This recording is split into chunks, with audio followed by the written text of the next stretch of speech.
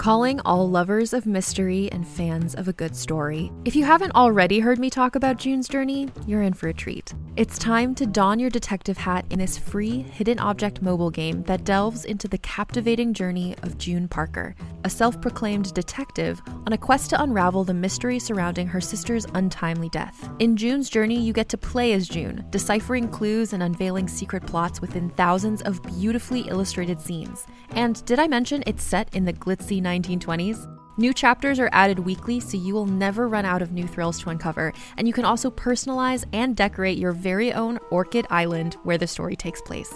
How sharp are your detective skills? Find out when you download June's Journey on your Android or iOS device, or play online via Facebook Games. Your detective journey awaits.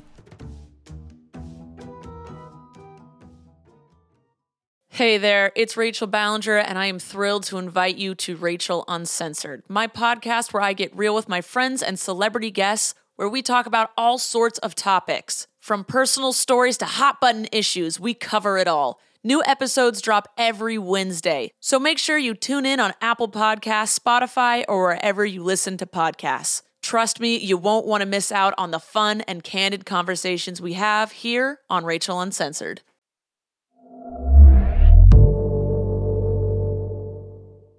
Vlog, July 16th. I was walking around the property all morning, and I think I found the hanging oak. Or at least, I found a tree with presents. Since nothing magical happened, even after I said Om, like they did in that one yoga class I took, I walked back to the house thinking about the witches. I decided that I needed a way to get close enough to them to find their weaknesses. I told Victor that I wanted a reset with the witches, and he suggested inviting them over to the house for brunch. I didn't call them witches to his face. I called them by their actual names.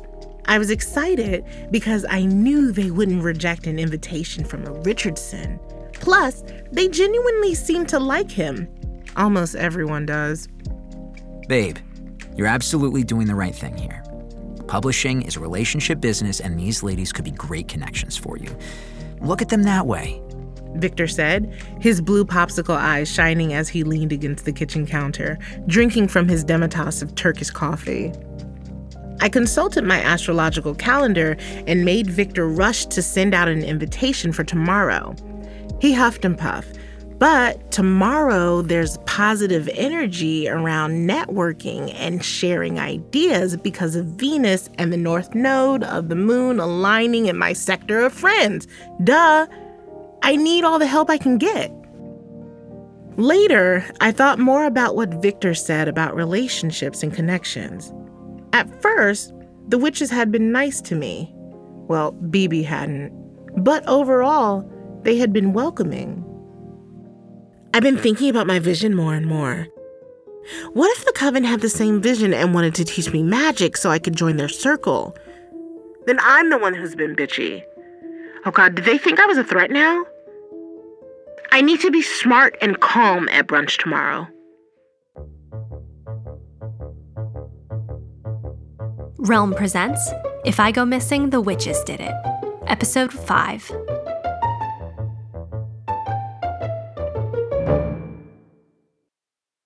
Log, July 17th.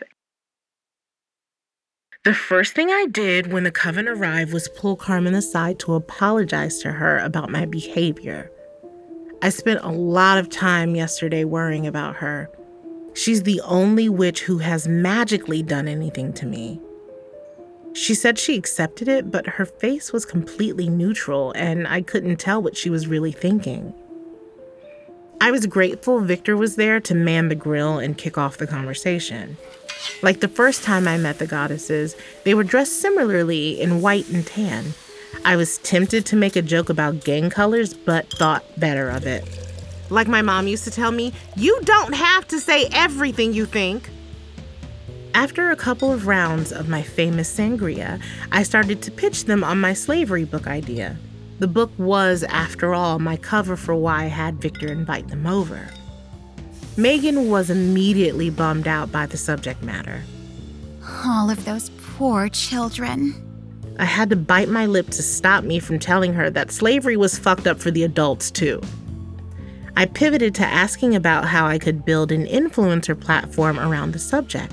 Slavery can't really be packaged into a brand. Definitely not. I guess I was just hoping you all could help me learn how to build a platform through which I can talk about all these things. No matter which platform you choose, you'll have to put your qualifications in your bio. Have you written any articles or taught a college class on the subject? My blackness is my qualification. I turned to BB, who had practically been mute since she arrived. Don't you look for authors who have a certain following on social media? I asked her directly before turning to the rest of the witches. Do you maybe have any tricks I could use to get a following? Maybe loan me some of your social media magic? As soon as I mentioned magic, BB eased out of her chair and walked over to Victor, who was eavesdropping from the grill. She asked him loudly about his setup and how he built his fire. I don't know how she knew that was his favorite question in the world, but she did. Mommy Megan played dumb, suggesting I gather a following on Twitter since that seems to be where a lot of authors go. I told her that's what my agent said. I was hoping to hear from you all the mechanics of building a following. They were giving me nothing. I wondered if Victor being there was the problem, but then I remembered Carmen hadn't been shy about making my skin color fade in the middle of town. BB and Victor interrupted my train of thought by bringing over a couple platters piled high with lamb and steak and grilled vegetables. After everyone oohed and ahed over the food, Victor ran back to the grill to get the tiny tomatoes in aluminum foil he'd been roasting since this morning. You know what, babe? I was listening to your book idea while I was grilling. I think the book might be too niche for anyone but a local publisher to pick up. Does anyone in Los Angeles or anywhere other than New York really care about what was going on in Westchester County hundreds of years ago? It may have been his mouth moving, but I knew they were the words of a publishing insider. BB. Maybe you should look into teaching when we get back to Brooklyn, like Brooke suggested. Then, the rest of the witch bitches, even Mommy Megan, made Victor say their words. They were showing me their power, and Victor had no idea. Babe, Carmen has such beautiful skin. There's this facialist she uses in town. They specialize in clearing blackheads. Yeah? How do you know that? I asked, staring at Carmen. My face was not neutral. She looked down. Megan complimented the food. Thanks. Your food is great too. You should really have a show on the Food Network. Babe, Megan has an online cooking workshop for couples. We should take one. I shot daggers from my eyes at Megan. She started bouncing her knee and stared at her plate. When I glanced at Brooke, she had a smug look on her face. If you want to go back to Brooklyn tomorrow to get a head start on this teaching thing, I'll be fine. Brooke will take care of me. I took off my hoop earrings and stood up, ready to snatch Brooke's edges. Fuck magic and fuck their circle. Carmen knew what was up and put a stop to it. Jenna, Victor, thank you for inviting us over today. Everything is delicious. Victor smiled. Thank you. Isn't Jenna's sangria amazing? He said, sounding genuinely like himself. I sat back down and rubbed his arm. Thank you, honey. Oh, I forgot the hot sauce. He offered to grab it like I knew he would. Once he was inside, I turned to the coven. Listen, I'm done with y'all. You stay on your side of town and I'll stay on mine. Eat your food and get out. You leaving us alone is music to our ears. Great. Enjoy. I'd tell you to go fuck yourself, but I know you're already planning to do that over at Carmen's house next week. Brooke stared at me and the smirk dropped from her face. She raised her hands as if she was going to do something to me. BB told her not to be rash, and Brooke put her hands down. I doubted myself along the way, but I was right from the beginning. You're all just a bunch of evil bitches who have had everything handed to you. Don't get mad at us for working smarter, not harder. We would have shown you how, but it's clear you don't have the right temperament. You're right, I don't. And I'm gonna expose you bitches somehow. Trust. Now get out.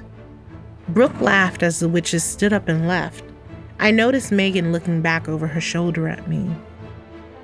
I took a deep breath and went inside to check on Victor.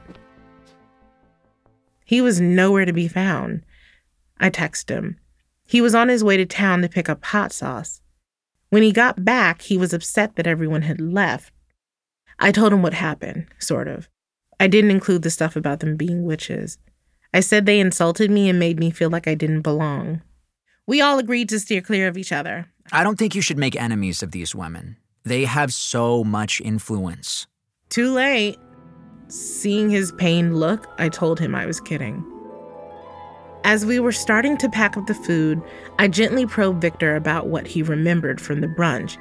He didn't recall much beyond chatting with BB about building his fire and then being in the grocery store to get my favorite hot sauce. You know what? Instead of packing up this food, why don't we invite over some of your friends? I just want to have some fun. Don't you? Yeah, babe. He said, picking me up and spinning me around. Maybe we can take a swim in the lake, too. I went to put on my bikini while he texted everyone. I shaved myself to within an inch of my life. I put on makeup, including my secret weapon, red lipstick.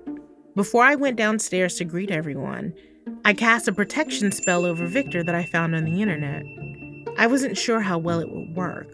But since my other feelings spell worked on him, I figured this one would too. The people he invited over to the house were more chilled than the bros he talked to at Brooke's barbecue. They were funny and smart. They reeked of privilege every time they talked about how they got their jobs or their apartments in the city. Must be nice to have a life with no worries. After a few gin and tonics, I didn't mind telling them I went to a small college in Pennsylvania as opposed to Yale or Harvard or Columbia or wherever they had gone to. I wish I'd gone to an HBCU. At least that would have been something. I flirted and smiled and laughed at corny jokes. I was everybody's best friend. I knew I needed to get some social allies to beat these witch bitches at their own game.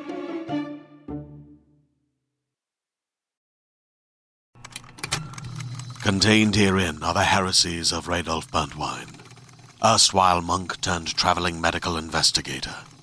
Join me as I uncover the blasphemous truth of a plague-ridden world, that ours is not a loving God, and we are not its favored children. The heresies of Radolf Burntwine, coming January 2nd, wherever podcasts are available. Jenna is so confident about Brooke, Carmen, BB, and Megan being witches that I'm starting to feel persuaded by her conviction. I have to admit that the encounter I recorded with Brooke doesn't seem natural. And by natural, I mean my not remembering large parts of it is unnatural. I catch up with the so-called coven at a silent auction at the Chrysalis Club. I approach the four of them as they step out to the patio. They smile, though I don't feel any warmth. Brooke takes my hand in hers. My body remembers a slightly calloused caress from the other night, and I get goosebumps. I get a flash of pulling her garter down with my teeth. Did that really happen? God.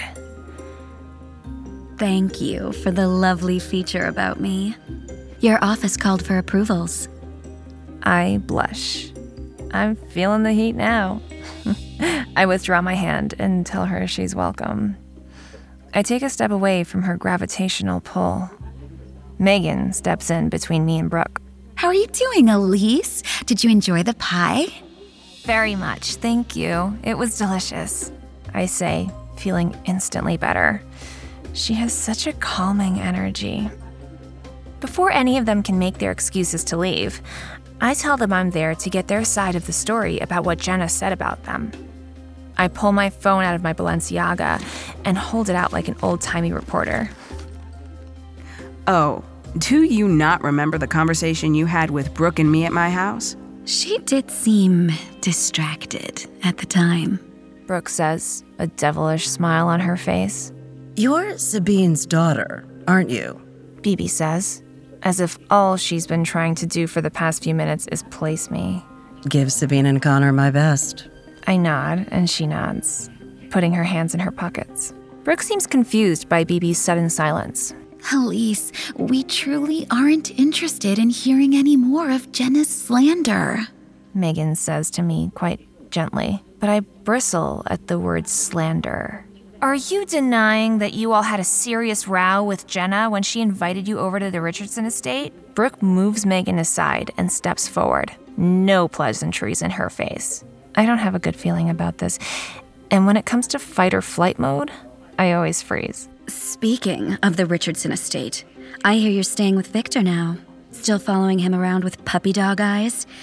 Does he know what a mess you were before your big college makeover? I straighten my back. I will not be distracted. Who told her about my makeover in college? I'm not here to talk about myself. I'm here to help find Jenna. Carmen takes Brooke and Megan's hands. Megan reluctantly joins hands with Bibi. I look around to see if anyone inside at the auction is paying attention.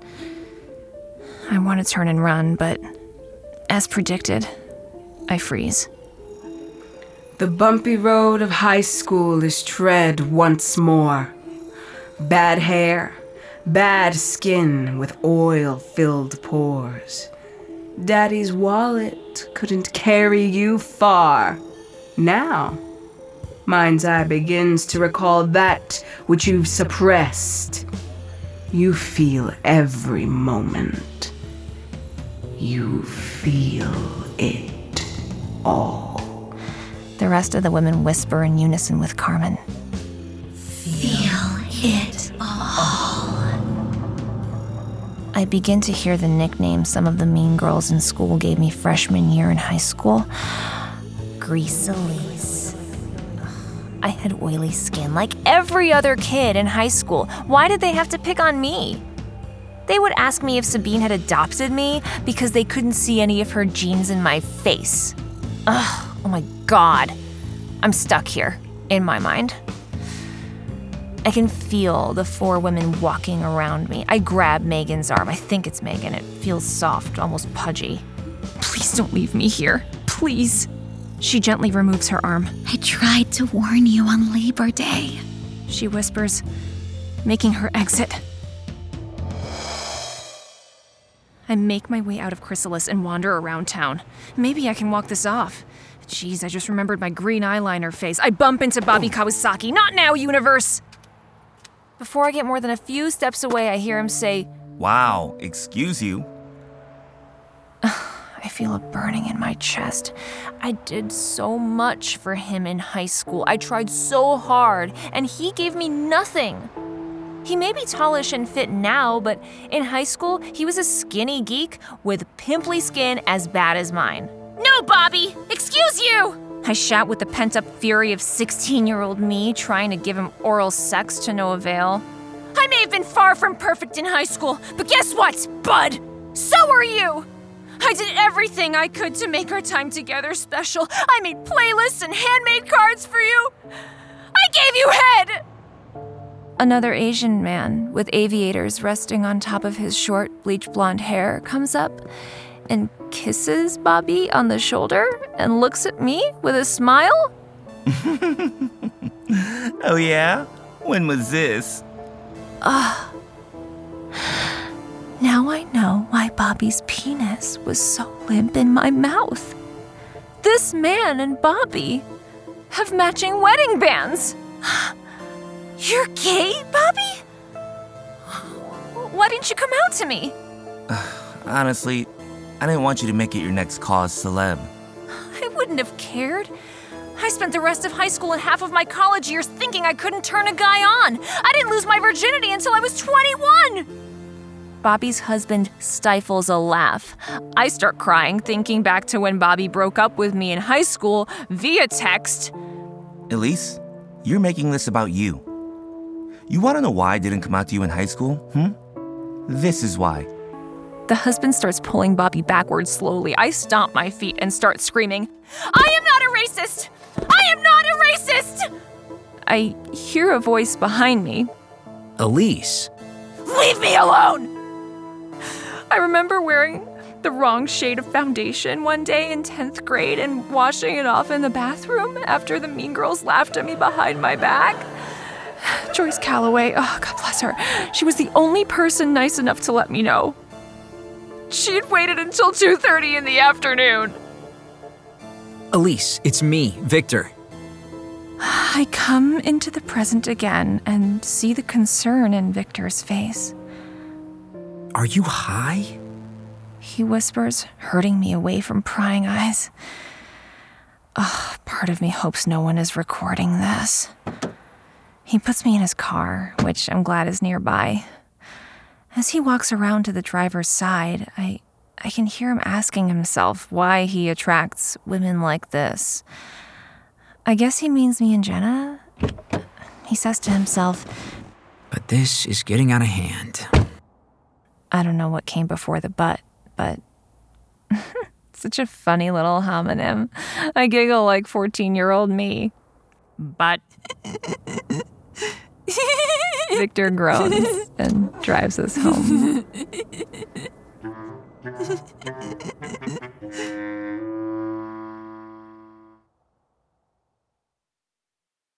Log, July 18th. When Victor and I had sex this afternoon, I remembered to make a wish as I came. "I want my next book to be a big hit!" I screamed, still grinding. Victor was confused and slightly amused, but he cared less and less the closer he got to finishing. When he was done, he exited my body and plopped down beside me.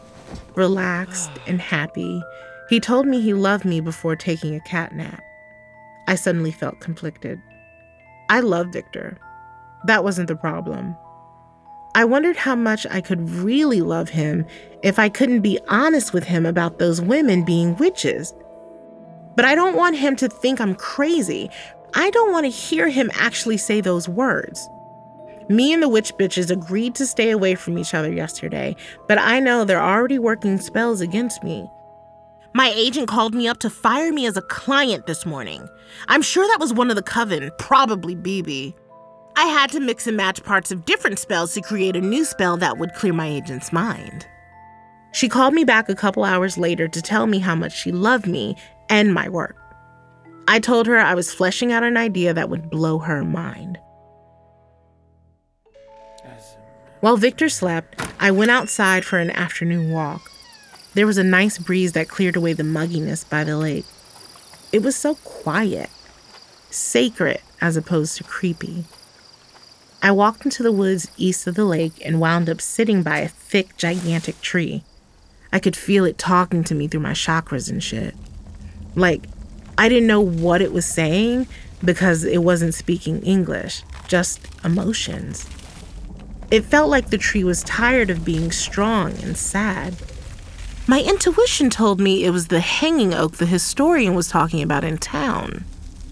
"I'm sorry you were used to hurt people. You shouldn't feel like that's your legacy," I said to the tree. "Humans use you as a weapon against others. If they hadn't used you, they would have used something else, like magic."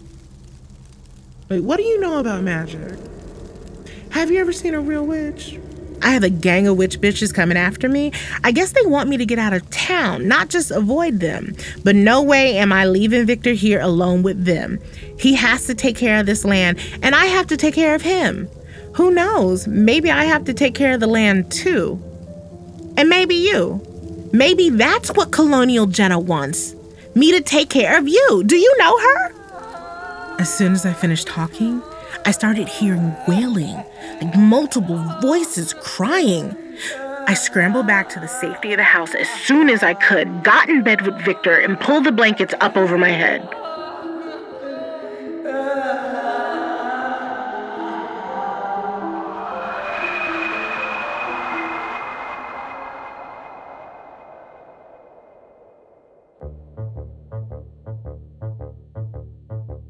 You're listening to If I Go Missing, The Witches Did It.